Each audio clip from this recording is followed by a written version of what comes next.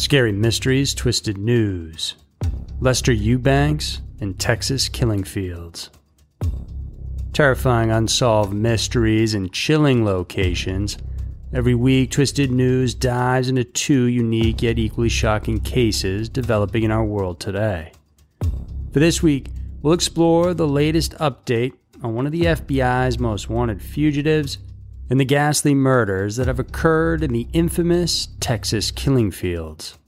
Get ready for Scary Mysteries, Twisted News. Number 1. Lester Eubanks.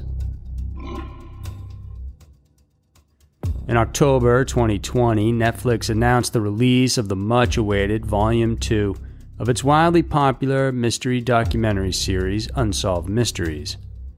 Beyond its entertainment value, that show has in fact brought a lot of unforeseen tips in that have actually helped law enforcement in solving several unsolved crimes. Terry Murer, creator and executive producer of the rebooted show, told the press that Volume 2's episode titled Death Row Fugitive has reeled in hundreds of calls and emails from viewers in the days and weeks following the series' release. This episode in particular tells of a man who brutally murdered a young girl back in 1965, was imprisoned for the crime, but broke out and has been on the run now for almost 50 years. This tragic story began on Sunday, November 14, 1965, in Mansfield, Ohio. It was laundry day for Mary Diener and her sister, Brenda Sue, who were tasked to clean the family's clothes. Everything would have gone smoothly if not for the broken dryer in the home.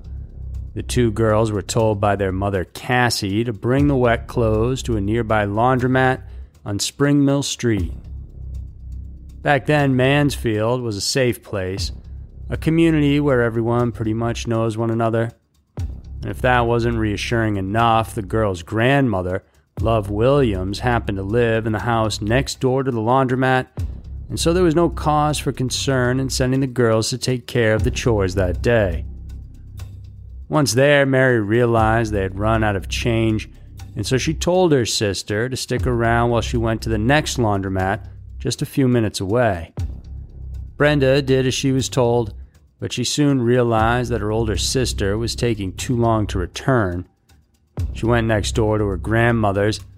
As Mrs. Williams went to find her granddaughter, she was shocked to instead see blaring police lights, a crowd of people, and a grisly crime scene. At the center of the commotion was Mary, lying in her own pool of blood.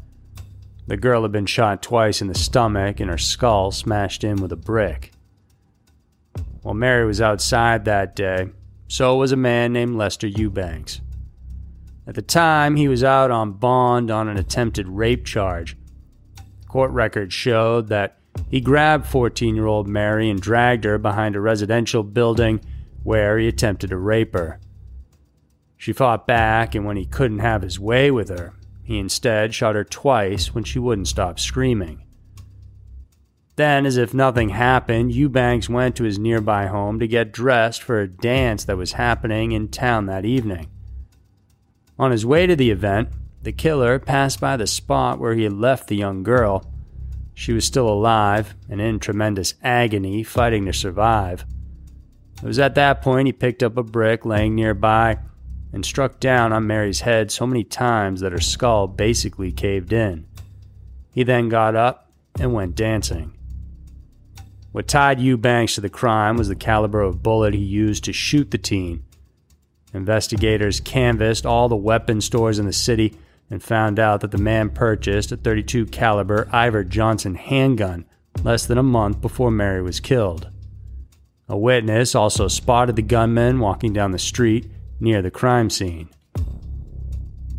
Ultimately, Eubanks, who was then 22 at the time, confessed to police that he had committed the crime. The following year, in 1966, he was convicted and given a death sentence. However, that was eventually commuted to life in prison in light of the 1972 abolishment of the death penalty in the state of Ohio. He was incarcerated at the Ohio State Penitentiary in Columbus. Behind bars, the convicted felon showed good and exemplary behavior, and because of this, he was granted privileges. The biggest perk he got was a Christmas shopping trip to a mall in Columbus, a decision that would forever haunt the prison system in Ohio. On December 7, 1973, Eubanks, along with other inmates, were granted a day pass to get out of jail and enjoy some time on the outside.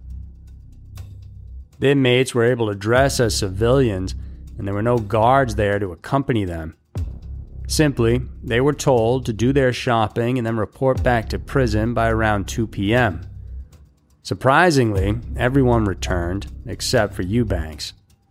A large manhunt was conducted, but it was already too late, and the convict was long gone and nowhere to be found. Authorities believed he fled to Michigan after that day at the mall, but are still unsure.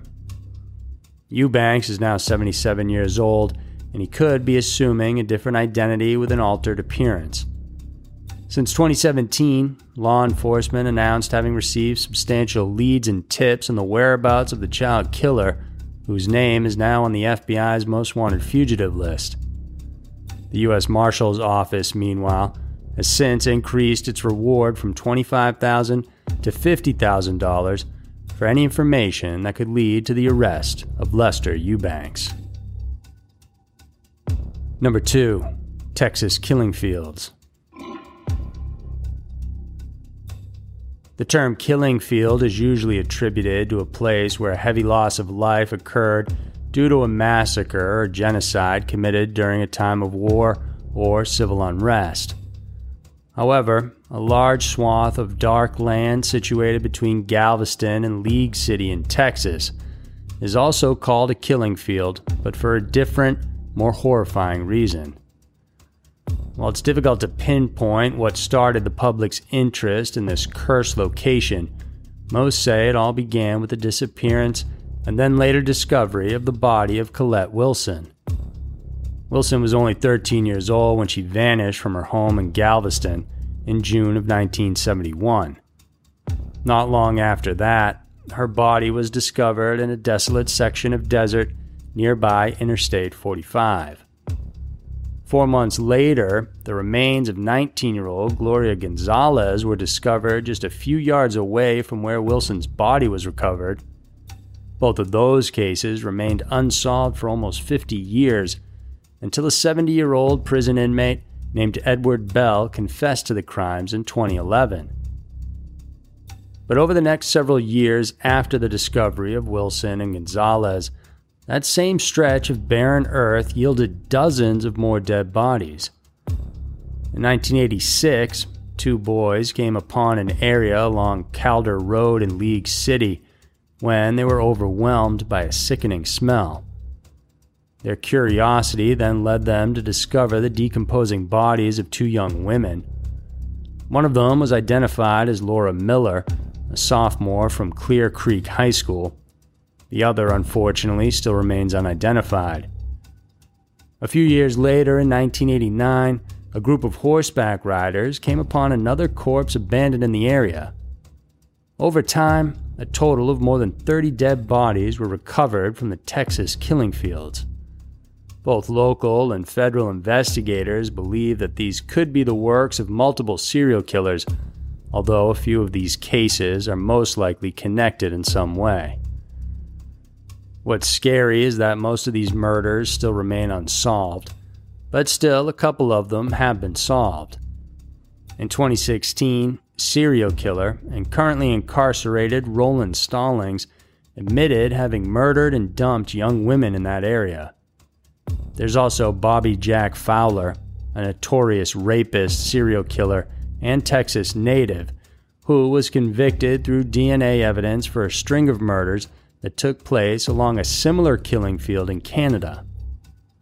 Investigators believe Fowler, who died while incarcerated at the Oregon State Penitentiary, could also be responsible for some of the crimes committed in the Texas killing fields.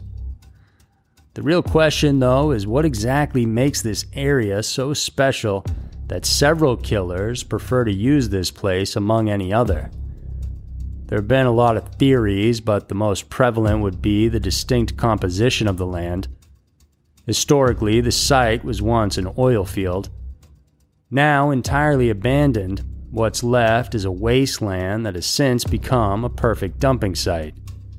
Supposedly, it has something to do with the rich bacterial growth in the ground and the presence of scavenging animals, both of which help speed up the decomposition process. Making it even more suitable is the fact that the climate in southern Texas can also be very hot and humid, which makes for more rapid decomposition. Most of all, though, this strip of land is barren and devoid of any human habitation. If standing there, one could look all around and see nothing but patches of overgrown bushes, trees, and foliage. These and other factors make this zone apt for burying and hiding evidence. In recent years, law enforcement has been working on monitoring the activities along the Texas killing fields, and one can only hope that there are no more bodies to be found or victims to be dumped in this treacherous and dark place. So there were two of the most grisly and disturbing murder stories around. The world can be a crazy place, and Twisted News is sure to show you why. If you guys enjoyed watching this video, then please subscribe and hit the notification bell, because every week we have multiple videos coming out for you to check out. And if you're into podcasts, check out our new one called Everytown, because every town has a dark side. Thank you guys for watching, and I'll see you soon.